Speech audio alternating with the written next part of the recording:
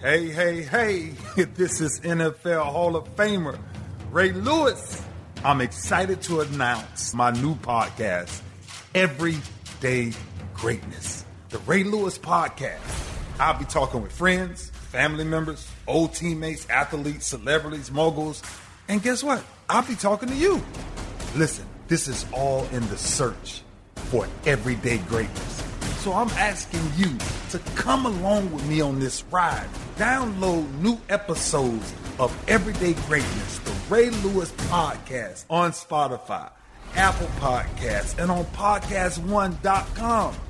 It's not what you have, it's what's inside of you that actually inspires greatness. It's August 13th. It's the PFF Forecast. This is a great episode. We got Josh Hermsmeyer coming on. Great conversation. We'll talk about a couple of things at the top, but that's the reason you want to be here. So let's rock.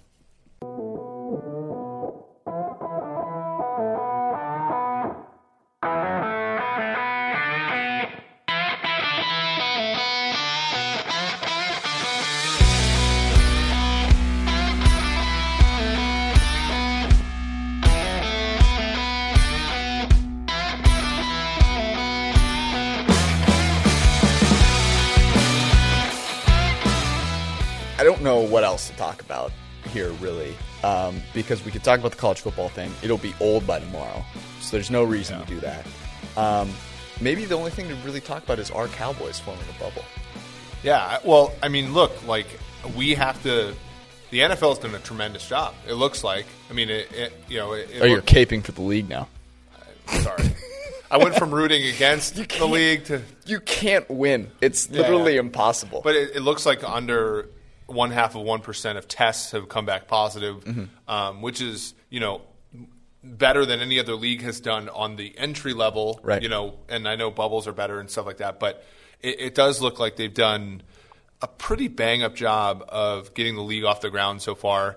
It does look like, for college football that's trying to play, you have, September 26th of the day, you have a great deal of time to try to emulate what the NFL is doing, if there's the will to do it. So I don't know. I'm excited. Like, you're optimistic right now. I know.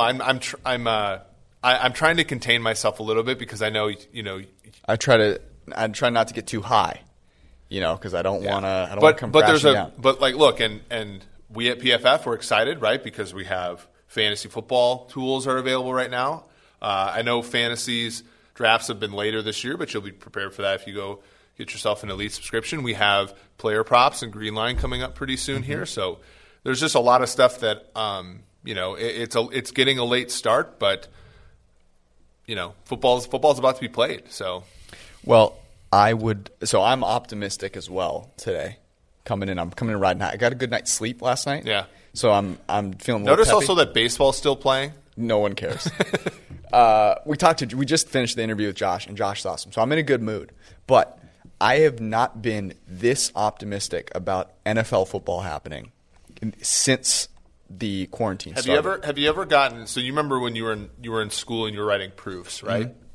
Mm-hmm. I tried. I forget. So there's I remember. The Bolzano-Weierstrass theorem is like this extreme. All five people just hit next. Like, this is a big ass proof that takes from a lot of different areas. Yep. And you see that on a test and you're like, oh shit, like this is going to take a lot of work and it's from many disparate areas.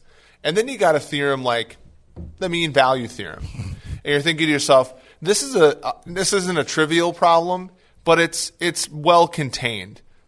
The NFL feels like the mean value theorem right now. Yes, I'm glad you really put it into simple terms for everyone out there. Thank you.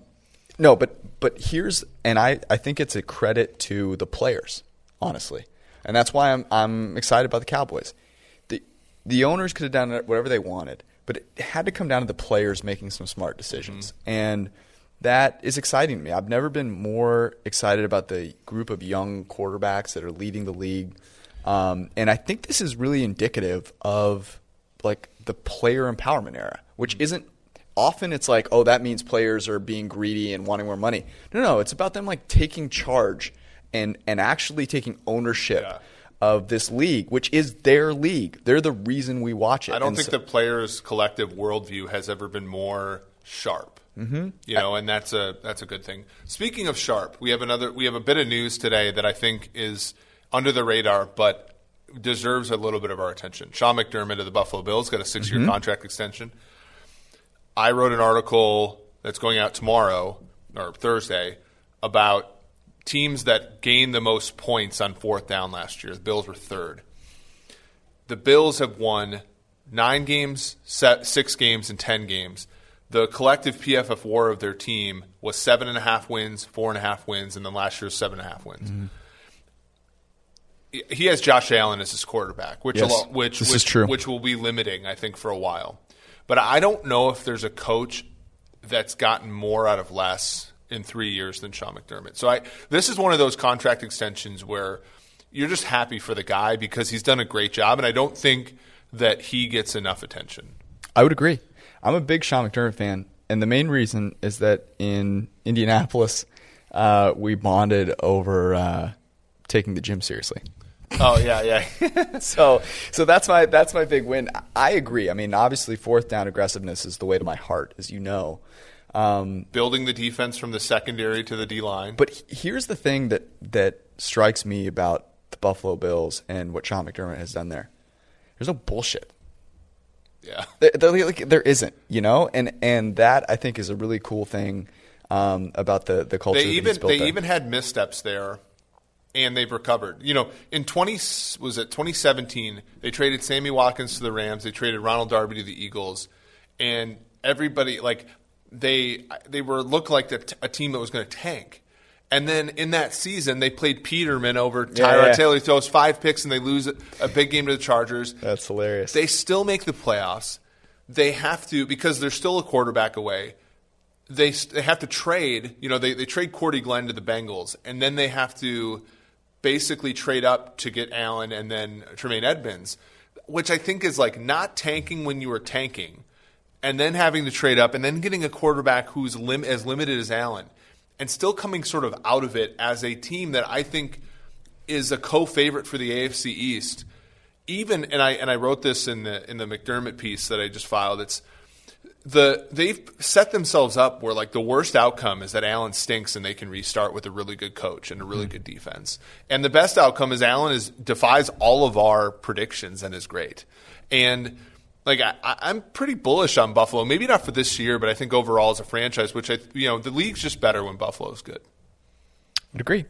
I should know. I'm searching for college football news right now because I just want some good news. But I think it's going to be a lull for a while, don't you think? Yeah, and I kind of think that's what we need. I think we need people to reset for a second and not be so frazzled. But I'm confident that there's been in college football as well, actually, a player empowerment, which is good because those guys stepping up and speaking, it gives a voice to those teams that they just haven't had before. It's been athletic directors and commissioners. It's we don't want to hear from you anymore. Let if they're going to play in the fall, the players have to be taken care of. Yes, and to assume not would have been like Josh. We're going to talk to Josh. It's do you want to have a season with 1 game, or do you want to have a season with 9 or 10 games? Mm-hmm. If you're going to want a season with 9 or 10 games, you're going to have to put, like the NFL did, a little bit of work up front, and the players are going to have to take this seriously. And we've seen on Twitter that players really want to play. And as somebody who played and who wasn't very good, I had no chance to play in the NFL. I was grinding out 30 snaps a game as an H, okay? If they would have told me, look, you got to stay in your dorm just to play, I would have done it. And I think a decent number of these players will. But the protocols have to be consistent. They have to make sense. You can't roll your eyes at this stuff. Yeah. And I think that what the NCAA has done for the conferences that are continuing to play is give themselves time.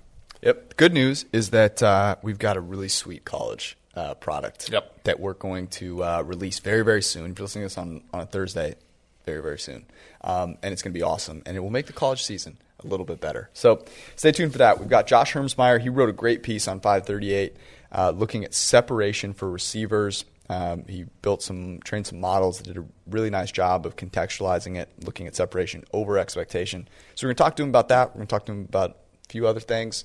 There may be some food and some beverage talk. I can't confirm nor deny. So here's Josh Hermsmeyer. Returning in glory, not wearing a Jabril Peppers jersey, but nonetheless carrying the torch.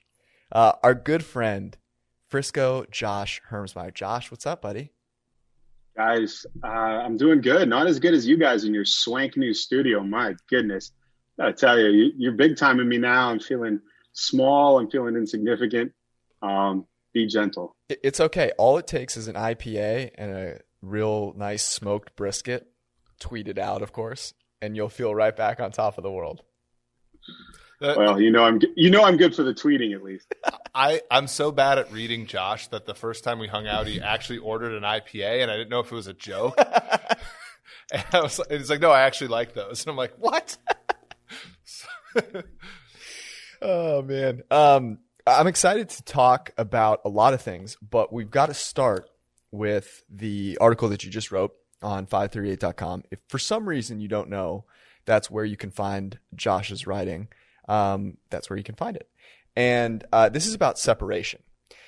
But I want to ask, was there a hidden agenda? What was the real reason that you wanted to write about this? Because I don't believe that it was just some, pure study of something interesting. There was some receiver that you were trying to shame, and I want to know who it was. No. I look. I actually was motivated by the guy I framed the piece with, which was Michael Thomas. I expected I kind of believed the film guys. I kind of believed that maybe he was overrated and like a product of that system. Because let's face it, look, I mean, you have, Drew Brees, the most completions, the most passing yards, the most touchdowns in history, in NFL history, throwing to him, accuracy for days. And then you got Sean Payton. Some people believe maybe, a little overhyped as a head coach. I love him. I think he's a real one. So I was ready to give them all the credit. Right. And, but didn't quite turn out that way. So no, there was no hidden agenda. I was playing it straight. Why? What are you getting at? What are you getting at here? I don't know. My initial thought whenever I see you write an article about receivers is that you're either going to slander Julio in some backhanded around the which you kind of did 360 way, which I want to talk about because I think you kind of did. There was a lot of Jarvis Landry assassination going on, and it actually leads me to my first question, which is using expected points added per play. And I don't like to get too into the weeds here, but I think this is a really interesting conversation because it's one thing to use it with quarterbacks, and on a per dropback basis, because it is a team stat inherently. How did you feel using that for receivers? Because I think you wrote basically like Jarvis Landry's short targets were not as advantageous or whatever it is for his team compared to Michael Thomas's. And my immediate reaction was, well, yeah, have you seen the teams that Jarvis Landry is playing for? So I don't know. What were your thoughts on that in terms of using it in the piece, but just overall in general for talking about players specifically? Yeah, I think it's all caught up, like you say. But in the analysis I was doing, I did my best to try and control for as many confounders as possible to try and get it to a point where we could say, especially for SOE, separation over expected, that, as much as we can, we're talking about what the receiver did. And then in terms of the value, I'm just talking about the play itself. Like I'm not, when I'm using EPA as a measure of value, I'm not saying give the wide receiver credit. I'm saying the team on that play when he was targeted did this.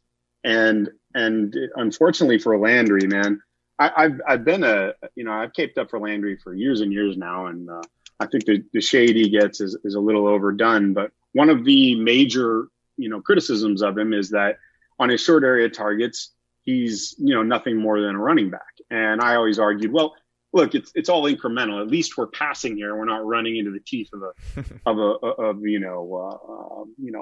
8-man box. We're at least passing and have the ability to stretch this into a larger play.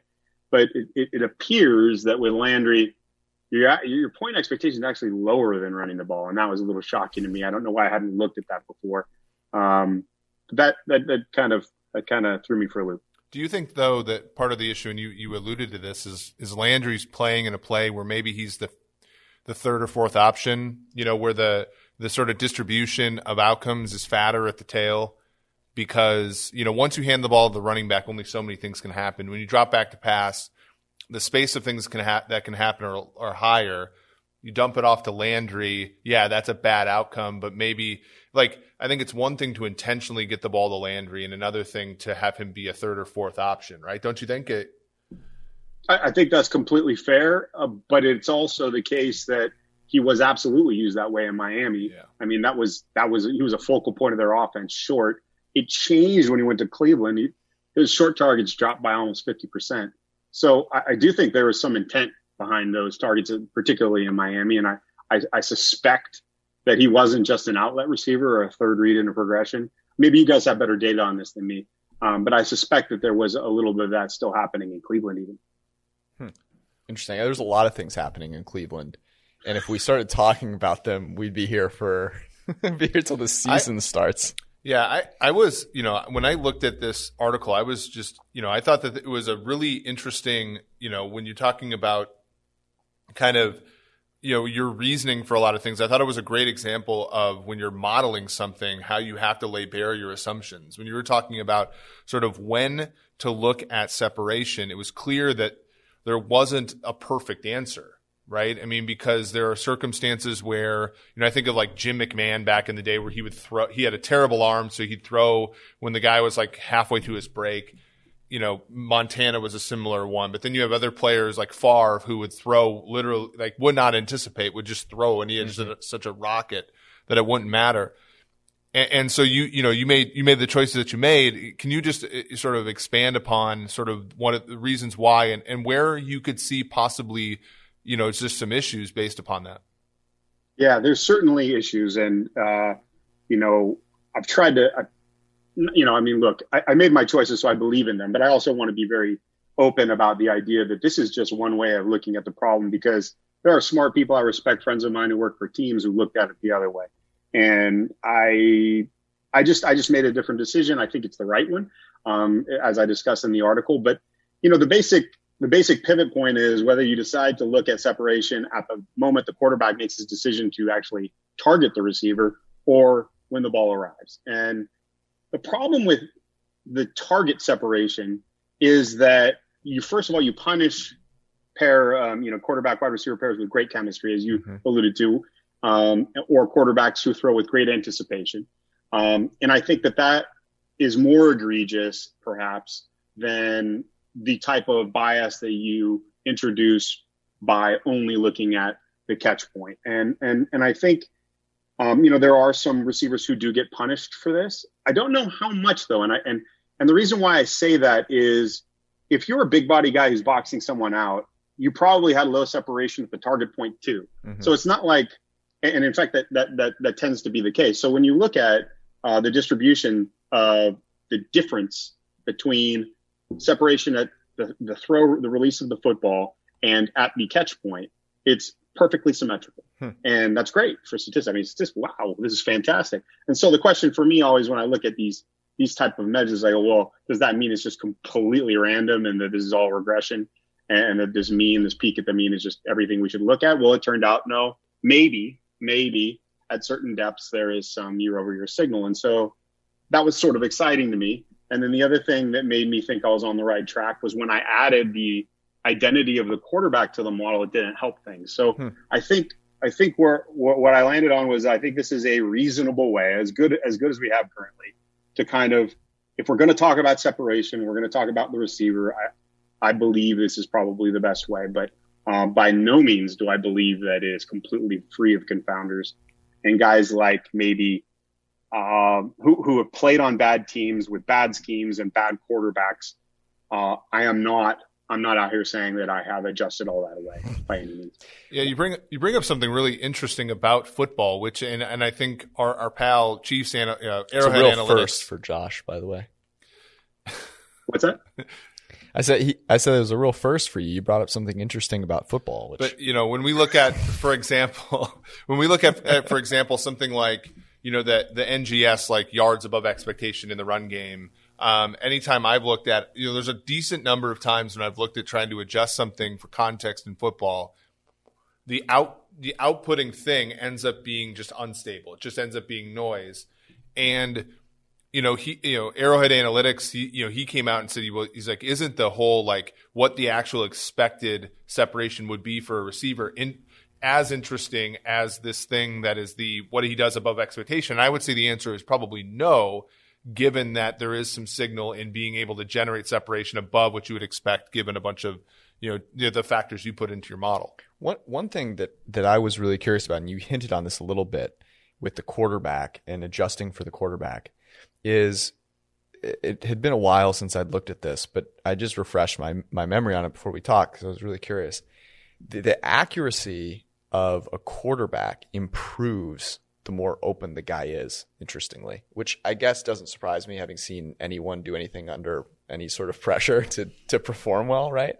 But it got me thinking about, okay, if you have an accurate quarterback, all separations being created equal, one guy can throw like Josh Allen and you lose that separation really quickly, and another guy can throw like Drew Brees as long as it's, less than 10 yards downfield and it's perfectly on point. So if I were to, I'm going to bring this back to food eventually here. If I'm going to give you a pie and you're going to give one slice to the quarterback and that's how much he impacts separation, how big would that slice be? Oof. Yeah, I mean, I would say I would turn this around because that's the hardest question to answer. Mm-hmm. I would turn this around. I would say scheme is the biggest slice of the pie, like overall. Now, the way I structured my metric, scheme is basically taken out. Mm-hmm. But if you want to talk about how you can create separation, it's through scheme. I mean, every receiver can get more open, more separation if you scheme them correctly. Mm-hmm. And so I think that, for me, that's kind of the right way to view this kind of thing. And if you can find receivers who can add separation beyond what you can scheme, guys like Devontae Adams, guys like Keenan Allen, then I think what you're doing is you're finding a fit between the quarterback and a receiver and their different traits. So like one point I made was that if I was building a team around a guy who can't throw with anticipation and is inaccurate, but has a really good arm, someone like Josh Allen, then I want a guy who can get that extra separation, right? Give him a defined target because he's going to see the ball, throw the ball, right? I mean, he's just like, that guy's open, I'm gunning it, right? And so if the receiver's open and can get even more open after the release, that's a better fit than the Kelvin Benjamins of the world, than the I guess the Allen Robinsons and the Kenny Gallaudays of the world. These big body wide receivers who box guys out. Literally everyone is a better fit for anything than Kelvin Benjamin is, unless it's an all you can eat at like McDonald's. And I had this question. I love how you turn this into a thing about scheme, because I think scheme is one of the more interesting things about football and something that we have a really hard time figuring out. Mm-hmm. If you are running a football team, Josh, how would you take? So let's say you have 3 wide receivers. Houston's clearly taking 3 wide receivers that are basically the same guy. Mm-hmm. Detroit, 2 wide receivers who are basically the same guy. How do you use this information to more efficiently sort of would there be a fun way to sort of take this and find a way where they're like the most orthogonal? So you're saying the opposite. So you're saying dictate a scheme based on what you know about the receivers. Yeah, or even just measure this receiver simulation.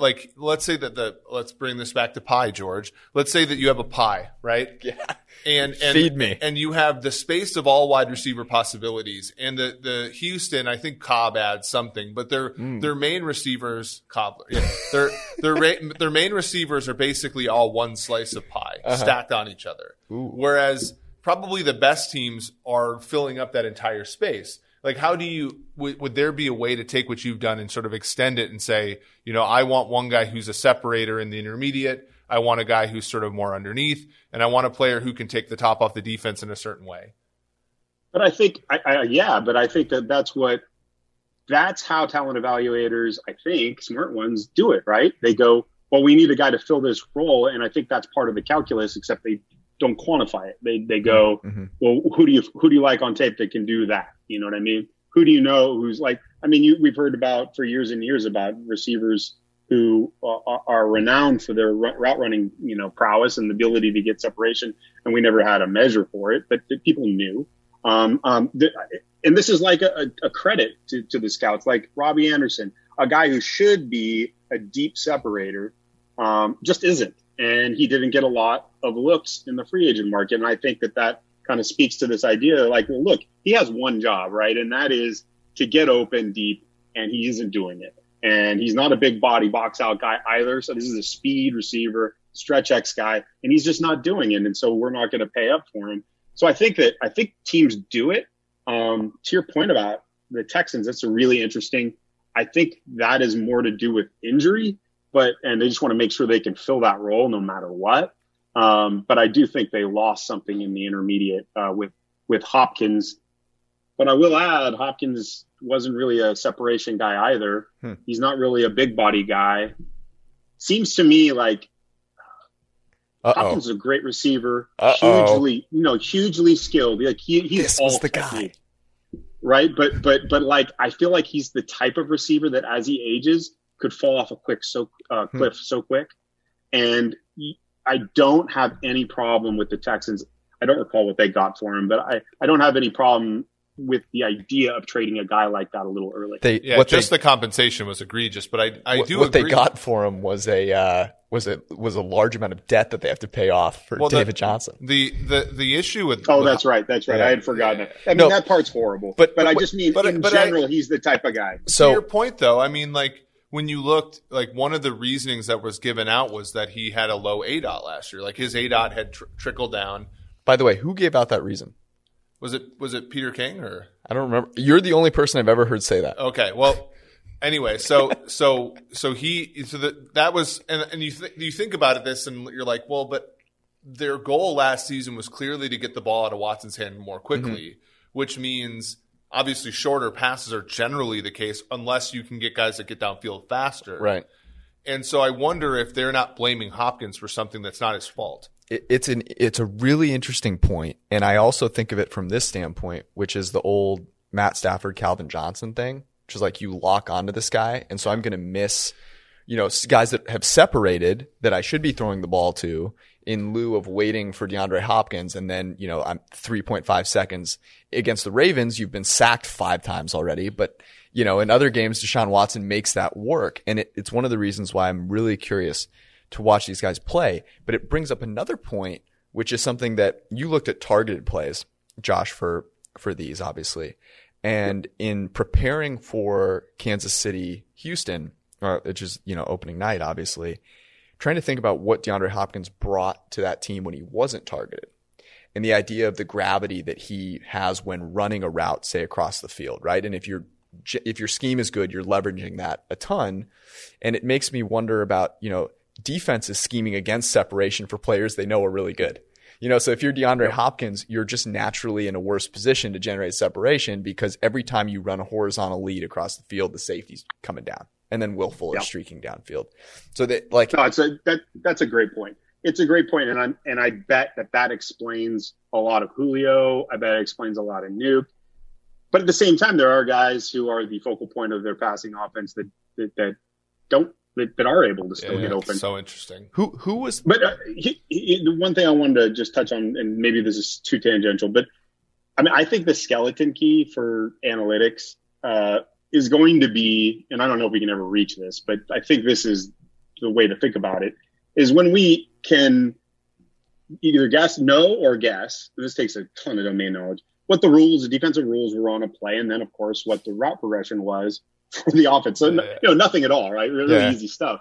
But if we knew those things, then we could make that determination about gravity. We could make that determination about the importance of guys who weren't targeted and the value of routes, maybe like Sammy Watkins that are run that take the top off the defense. Thank you. We could put a number on that stuff. But that is so far away from what we're able to do right now. I don't know. Maybe you guys are closer. So but that's I just was about to say, I actually think we're further along. Like I don't think we're that far off now from getting exactly what you said, which is knowing the exact rules and the exact progression. Yeah, okay. But what about getting 80% of the way there? What about saying, hey, we know the routes that are run on this play. We know who this play caller is. And we can measure how much of the field they control. We can, there's stuff like probability of targeting that, this route at this time. Like, I actually think that it wouldn't be surprising to me if next year we're having this conversation and we're talking about separation over expectation with scheme included. It wouldn't. Yeah. Yeah, and I always thought that was when you were talking about this earlier, Josh, was always that was the thing that I was thinking about was my only thing where it's like, gosh, it'd be nice if we could actually measure this better, which is the gravity of the player. Mm-hmm. But that, I mean, what's so cool is obviously we've had you on a number of times, and last year at this time, we're not even this, we're so much further along, just from the work you've done and some of the work we've done. In understanding this, I'm pretty excited to think about what our understanding of the passing game will be next year. I thought you were going to say pretty excited about the pie. That I don't think about. Look, despite my stature, I don't think about food as much as you do, Josh. This is one of the latest times we recorded, and I have yet to eat dinner, and so it's obviously top of mind. Josh, who was the receiver that you came away maybe most surprised by how impressed you were with them just after doing this research? Or maybe you were expecting it, but you were still like, wow, this guy is impressive.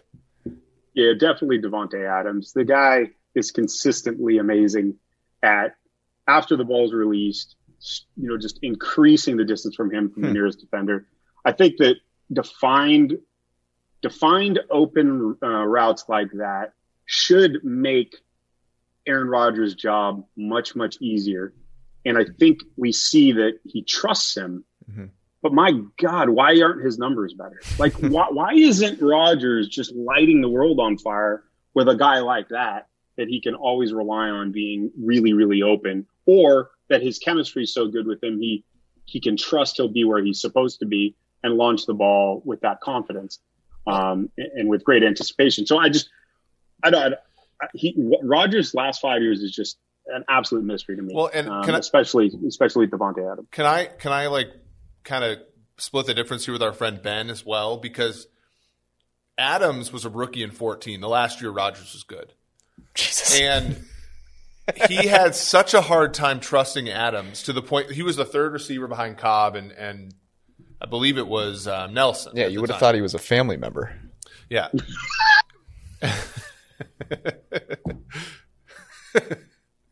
So, and you watched that because I love Aaron Rodgers, by the way. I was living in Wisconsin at the time, and every Packers game's on, and I have Adams on my fantasy team, and he had like one really brilliant game against New England, like the Thanksgiving week of 2014, and then you never see him again until the Dallas game in the playoffs. And there was all this talk about how Rodgers couldn't trust Adams. Mm. We wind the clock all the way to 2019, 2020. Adams we joke about, well, I didn't joke. I think Galladay's in his class, but obviously this data suggests he's a different type of player. Adams is about as good as it gets at getting open, and Rodgers still doesn't trust him in the way that we think he should. Like, he should be getting 200 targets. With this information, with the lack of receivers they have on that team, I have a hypothesis. Do you want to hear my hypothesis? Aaron Rodgers is a man after my own heart, as evidenced by his recent interview where he talked about drinking tequila. And I think he likes the challenge. I think part of Aaron Rodgers is like, it can't be too easy for me. Yeah. I can't run play action 40% of the time because then people will think I'm Jimmy Garoppolo or Ryan Tannehill, and I'm not. Look, I can't dump it off. I'm Aaron fucking Rodgers. I can't dump it off of the back and get to 3rd and 6. I need 3rd and 10. Throw the ball out of bounds. I mean, people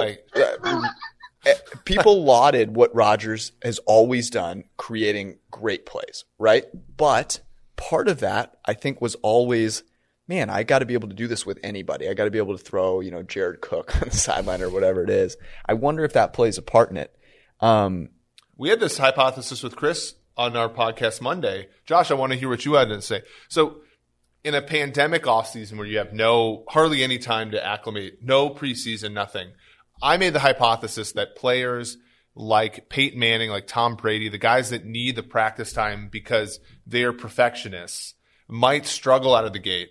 Whereas players like Mahomes and Rodgers who thrive on... You're putting them in the same class. No, but like if Brett Favre was playing right now or something like that. Okay. Like, players who thrive on improvisation, although Rodgers doesn't thrive anymore. He hasn't been good for 5 years. But players like that, are they going to be like, is there going to be a different distribution of outcomes?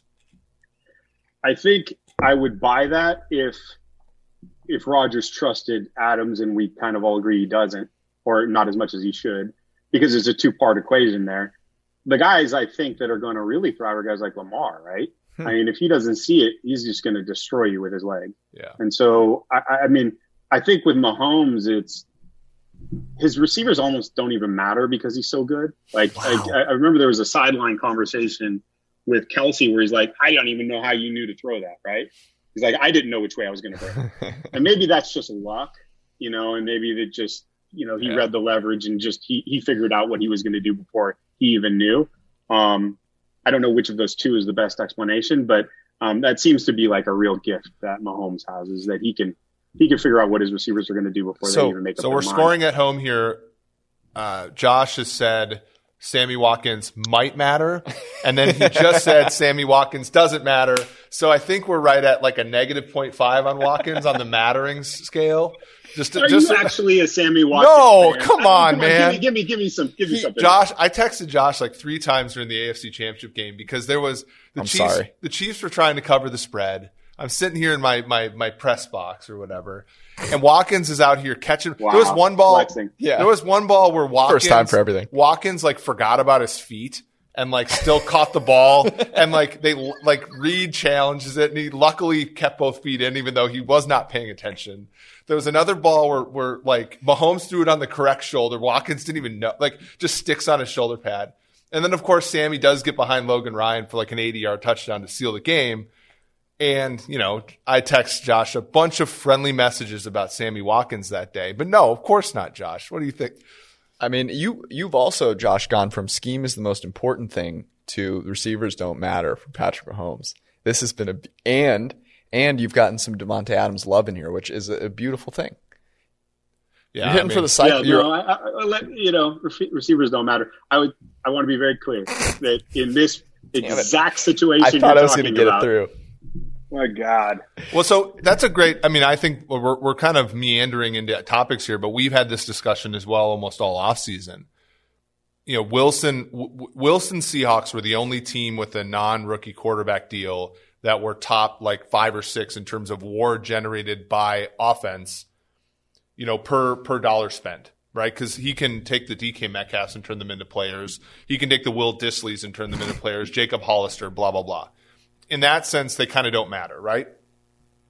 Mahomes kind of seems like that guy as well, although we don't have the counterfactual because he's always played with Watkins and Kelsey and Hardman and, redacted. But that was a great tweet, by the way. Yeah. You gave yourself a pat on the back, and it was well deserved because I laughed. Is there another quarterback in the league who, and you might have brought his name up just a second ago, but is there another quarterback in the league for which that might be true? That's a good question. No,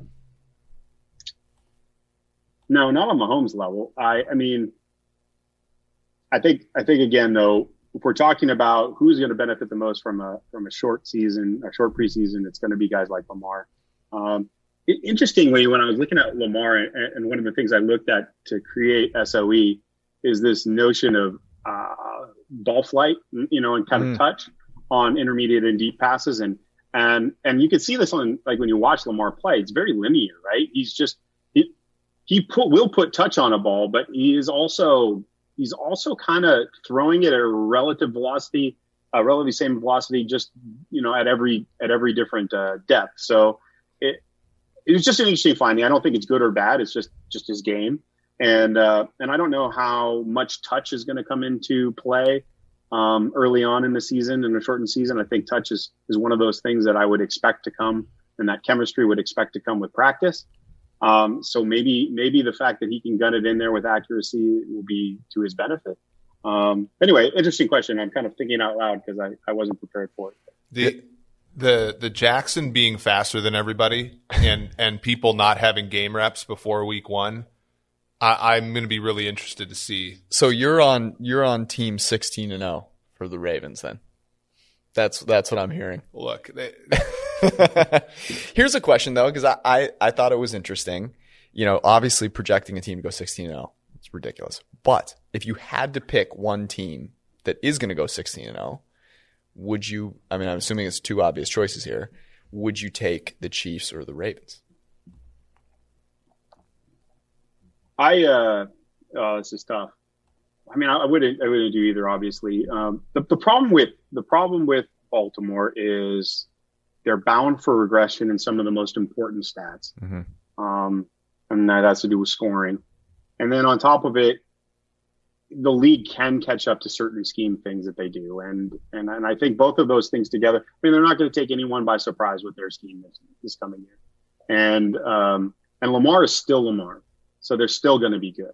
But I think there are aspects of last year that it would be insane to think will repeat.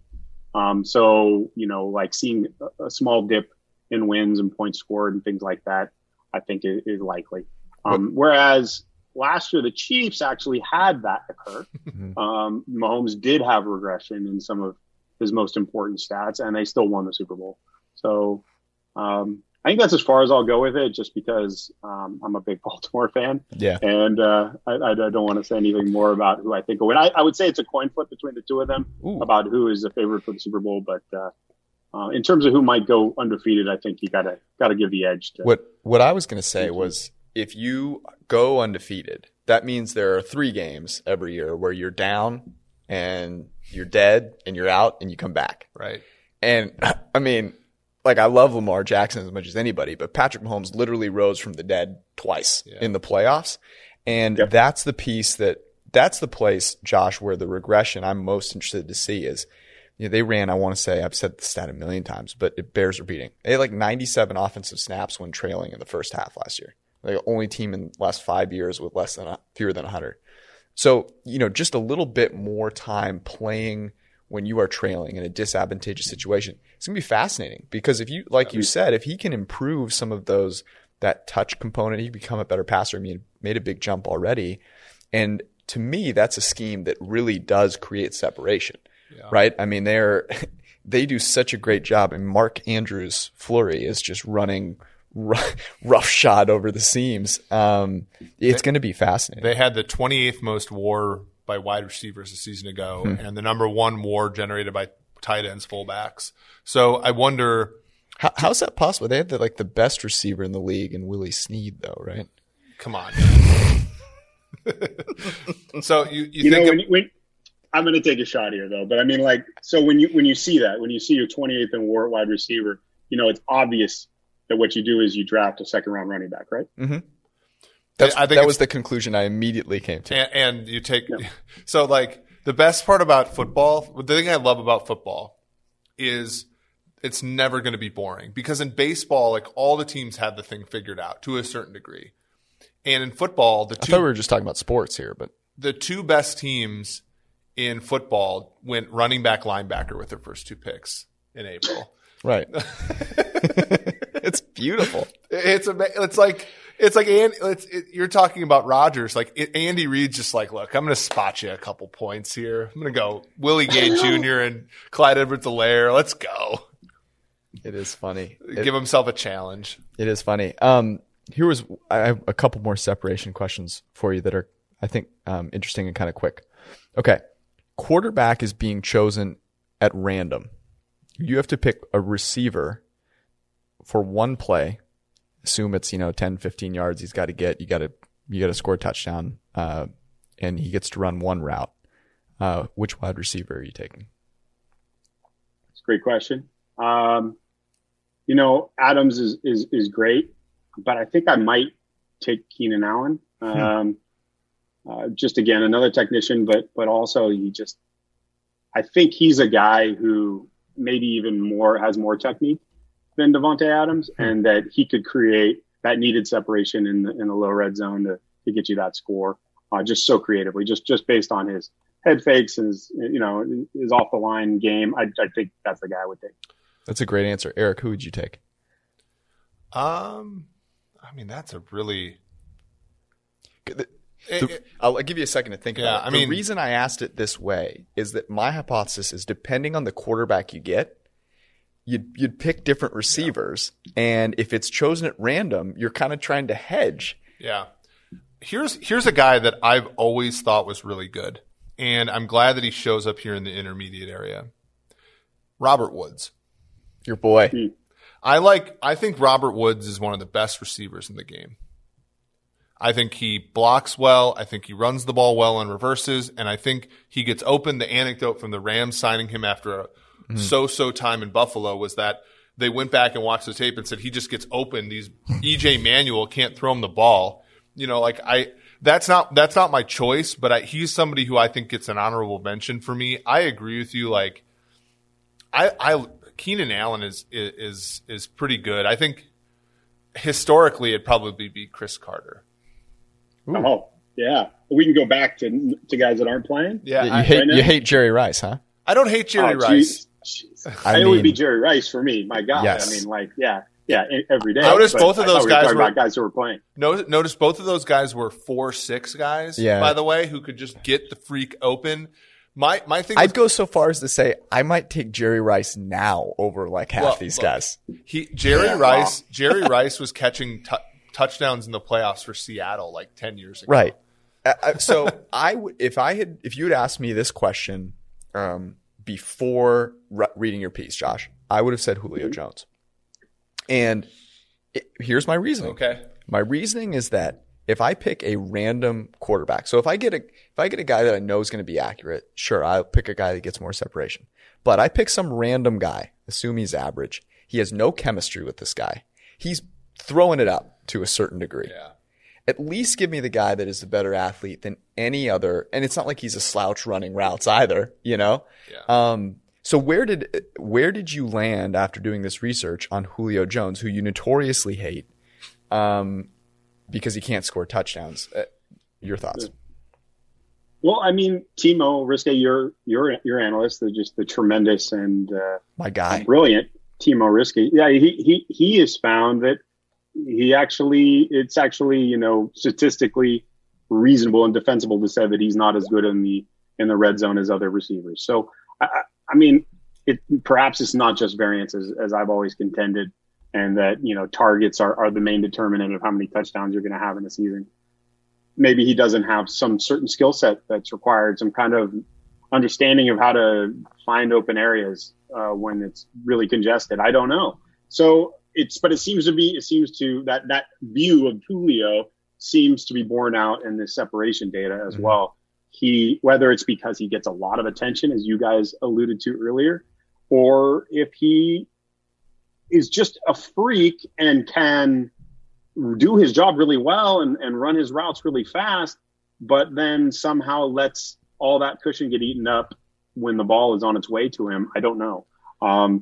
It's a good question, but he would not be a guy I would take in the red zone. And the reason why is kind of that this is the kind of the corollary to what we're talking about with Josh Allen. I think you want an open guy rather than a big guy if you want a completion. Yep. I think that's what I would lean towards, no matter what my quarterback is. Contested because if you have an accurate quarterback, an open guy then it's done deal. If you have an inaccurate quarterback, as you said, that makes him more accurate. So I think that's what I would lean towards. Yeah, open targets are really. It doubles your yards per attempt if the guy's open. Guys aren't really contested catch guys. Diggs last season, he was the number one guy for 2 years, and last year he was bottom of the league. It's just a random sort of thing.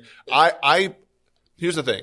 Have the Falcons ever gotten something that we've needed them to get ever? True. That's my thing about Julio is the impression is look, I need this third down. The last player I'm going to pick is a player that's wearing a Falcons uniform. So I was going to say that definitely the scheme the scheme being important.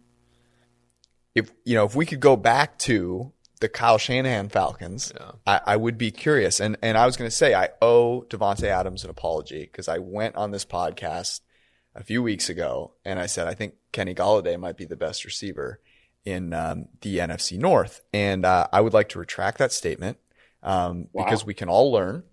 And I'm choosing to be the bigger man here because a lot of people don't like to do that. I'm going to stick with my guns here. I just am so impressed. They're different than each other. They certainly are, but Josh has won me over, and I'm not sure that my answer wouldn't be Davante Adams because he's had to overcome what Aaron Rodgers is doing over there. Can I talk about Julio for one more second? Yes. Does our guy Matt Ryan have a noodle? Could that be the reason why he? Well, wait a second. Remember in the Super Bowl? I think it was the second to last drive. Yeah, dude, they were trying to run out, and he caught amazing passes. We thought the game was over. Remember, like there was a third down and long, but it was in the middle of the field, and like maybe Julio is better there when there's the threat of the deep pass, and the defenders are just respecting the shit out of. Respecting the heck out of that, right? Okay, they're just respecting the shit out of the deep thing, and so when the field gets compressed, perhaps his game just isn't. It's kind of like it's his kryptonite, and he's much more easy to defend. I don't know. That's my hypothesis. But I think Julio is still amazing and elite when you're not in the red zone. Would Julio be a 3-point shooter and a floater in the middle of the lane guy as opposed to a dunk guy? Wow. Like you can tell that Eric's fully in the I've been betting on things not called football, and they consist of the NBA and the WNBA. I hear the sharp money is in golf right now, so maybe you should look into that. I already do. Although for golf, I had Finau outright last week. Oh, did you? Yeah, it was a rough hour there when he got into first, and then. Here's what I do with golf: is I bet I just want to bet when I watch, right? So I will be watching one major, and I will go then bet on the next major based on how I see a guy playing in that one. So I actually did bet on Tony Finau in the Masters. I got pretty good odds on him. Anyways, that's neither here nor there. I got some questions from the crowd for you, Josh. These are good. Yeah, these are good. At GH3 says, what can I do to overcome the emptiness of Monday Night Football without Booger? I share the emptiness. My soul and my heart are hurting. What are you gonna do? I'm gonna miss Boog. I hope he lands on his feet somewhere, man. We deserve to hear his thoughts. I think it makes football richer when you have someone with takes like his.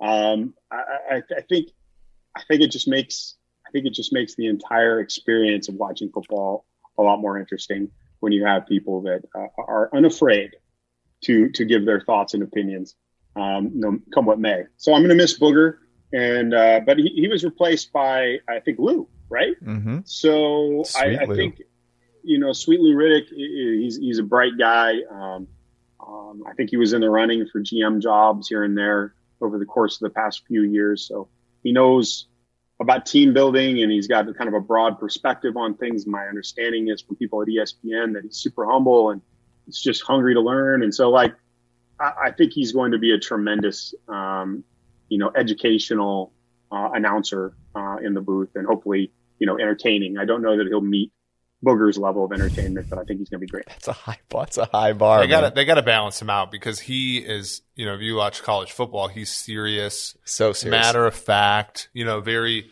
very professional. And not to say Booger wasn't professional, but they got to balance him out, I think, with a hot take artist. He was drawing dicks on the teleprompter. Although when we talked to him, Josh, he was very adamant. You asked him about it. Yeah. He was adamant that he did not know what he was doing. I bet you, I wasn't there, and I'm disappointed. But I bet Booger was pretty fun to talk to. He was the best part of that whole thing, Josh. Aside from you getting a picture with Booger in Miami, Florida. Which, by the way, I am praying that our country gets it together so we can do Tampa in 2021. Yeah. Dude, and think about this statement. I've never wanted to go to Tampa more. But we are trying to hang out with Booger And he gives us a call at like the worst time possible, like rush hour in Miami. And so we're basically finding ourselves sprinting / power walking down, the main drag in Miami Beach, hoping to go see Booger. We get into the hotel, and clearly all of ESPN is staying there. And we've got, a camera. We've got Steve Palazzolo, big Andre the Giant's there. We've got just Josh knocking over tables. Right. Josh is hips. inspecting things like, he's pulling a bank heist. And I'm sweating profusely. And they're like trying to kick us out. Like, who are you here to see? We're here to see Booger. Oh, really? Yeah, sure. And Booger comes down, and he was super generous, but he was not having it with my. So you kind of did that to be funny, right? No, he wasn't having it. No, yeah, I believe him. I believed him when he said he didn't mean to, because you're exactly right. He was almost like offended, like morally. He's like, I wouldn't draw a dick. Yeah. But yeah, no, that was a fun moment with, I think I went in there and I made a beeline to the bar, and I ordered a really stiff drink, because I was really nervous to meet my I don't know, my foil, like Booger. Yep. So, thanks for making that happen. We've always had, I think, very, very good times when we've met people we were a little questionable about, like people that we've given a hard time with on Twitter. Like Duke Manyweather was like very nice to us at the combine, and sure. It's like he's not, I don't know what you're talking about though, because I get along with everybody. True. Fair. Josh, by the way, I have to ask everyone this: what's your current drink of choice right now?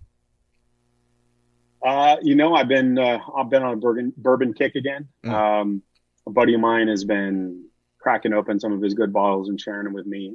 Delicious stuff. A little bit of scotch, but mostly just IPA as usual.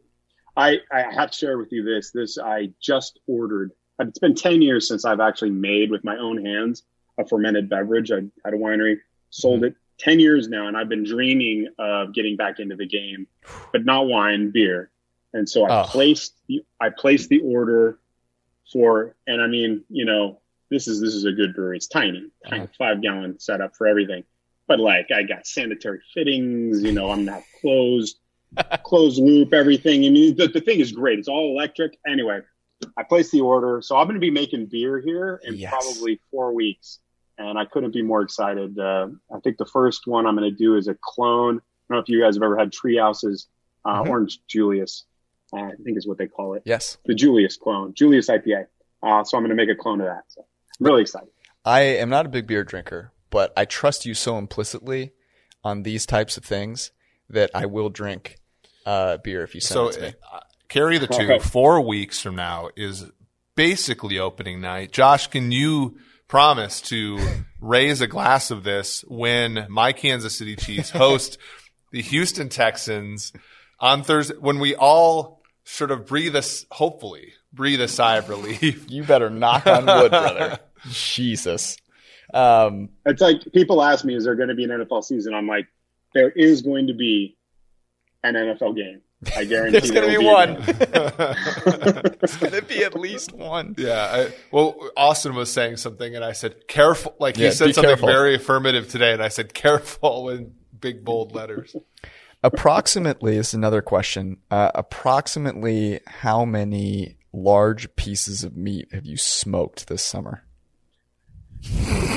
So I actually had a 20-pound round, and so like I chopped it up into 5-pound pieces. So I think that counts as 4. It does. And then I did a brisket, so that's 5. So I would say, just under 10 all told. Wow. Very nice. What's your favorite? Brisket? What's my favorite? Yeah. My favorite meat? Yeah, to smoke. I mean, it's gotta be the ribs. It's gotta be the ribs. Yeah. That's fair. A couple more here. These were some that were not in the comments.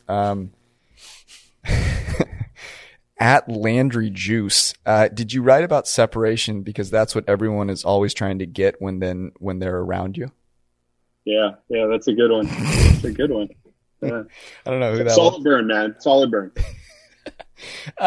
What do you prefer more, averaging or binning? Yeah, good question. I don't know. Like, I think probably binning. binning takes the cake, but averaging is right up there too. And together, it's like the perfect pie. Oh man, had to bring it back to pie. This has been a wonderful time, Josh. I appreciate you for hanging out with us. What can we look forward to? Any projects you're working on coming down the pike, either with 538 or anywhere else, beers, otherwise? Yeah, obviously I'm excited about my new brewery, but in terms of projects, it's a little up in the air right now. Apparently NFL is a little angry with me. And so I don't know. I mean, I may not have access to data anymore, if you can believe that. So we'll see what happens in terms of projects, but I'll still be writing at 538, and maybe not something as novel as what I've just done. But it was, if this is the end, it was fun while it lasted. No comment. Stuffiness. No comment. Stuffiness served cold, I guess. I will plead the fifth. Well, I enjoyed it while it lasted, and maybe I thought it was a great article. It's always there's a handful of people that I always have to read theirs right when it comes out, and you're one of those, Josh. I appreciate you saying that. I really do. You guys are top notch, the very best. Your team is just incredible. So I think I linked to you guys more than anyone, and it's well deserved. Appreciate that. In a return of the favor, I'd like to welcome you to my or extend an invitation when the NFL season goes down, because everyone's rooting against it. I'm starting a food and drink podcast, and I've already invited Robert Mays. He's graciously accepted, and I'd like to invite you onto that as well. So you're welcome. Oh, would love to come. Especially, I can't wait to watch Mays. That guy is an Epicurean. He really likes his food, so yes, he'll be a good guest. I mean, look, it's I think it's something we need to make happen regardless of whether the NFL season happens, which it will. We have faith. Josh Hermsmeyer, we appreciate it. Thanks, buddy. I'm not sure there's someone that I enjoyed talking to more on the podcast than Josh. He's awesome. He's great. Just one of the things I really like about him is that he's so empirical, right? There's almost no he knows the game of football well enough to know what the null hypotheses are. But I've always struck him, even before we became friends, as somebody who lets empiricism drive him, and to a point where, and again, we had this draft a couple months ago, but he took a very data-driven approach to drafting Jabril Peppers, and all of us think, our null hypothesis is that Jabril Peppers is he's just a player, and I think there's probably some reasoning behind Josh's move there, and he didn't care at all what we would think about him, and I kind of like that, even if it's something where Peppers might suck. I think Josh is probably properly weighing the base rate of safety sucking in the NFL, which is high.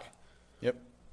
We didn't even talk about the Peppers thing. No, he didn't look like he would. I didn't want to talk about it either. I want to talk about new stuff. So big thanks to Josh, and honestly every other guest that's come on over the past few months. We had Chris on earlier this week, so if you didn't listen to that, definitely go check it out. If you are sitting here like us, patiently waiting for football to start, I've got some good stuff for you. I mentioned at the top of the show the college football products coming out, but we also have a draft guide that is only a few days away, and it's awesome. And so a lot of good things. So stay tuned, and we'll be back with you next week. Thanks, guys.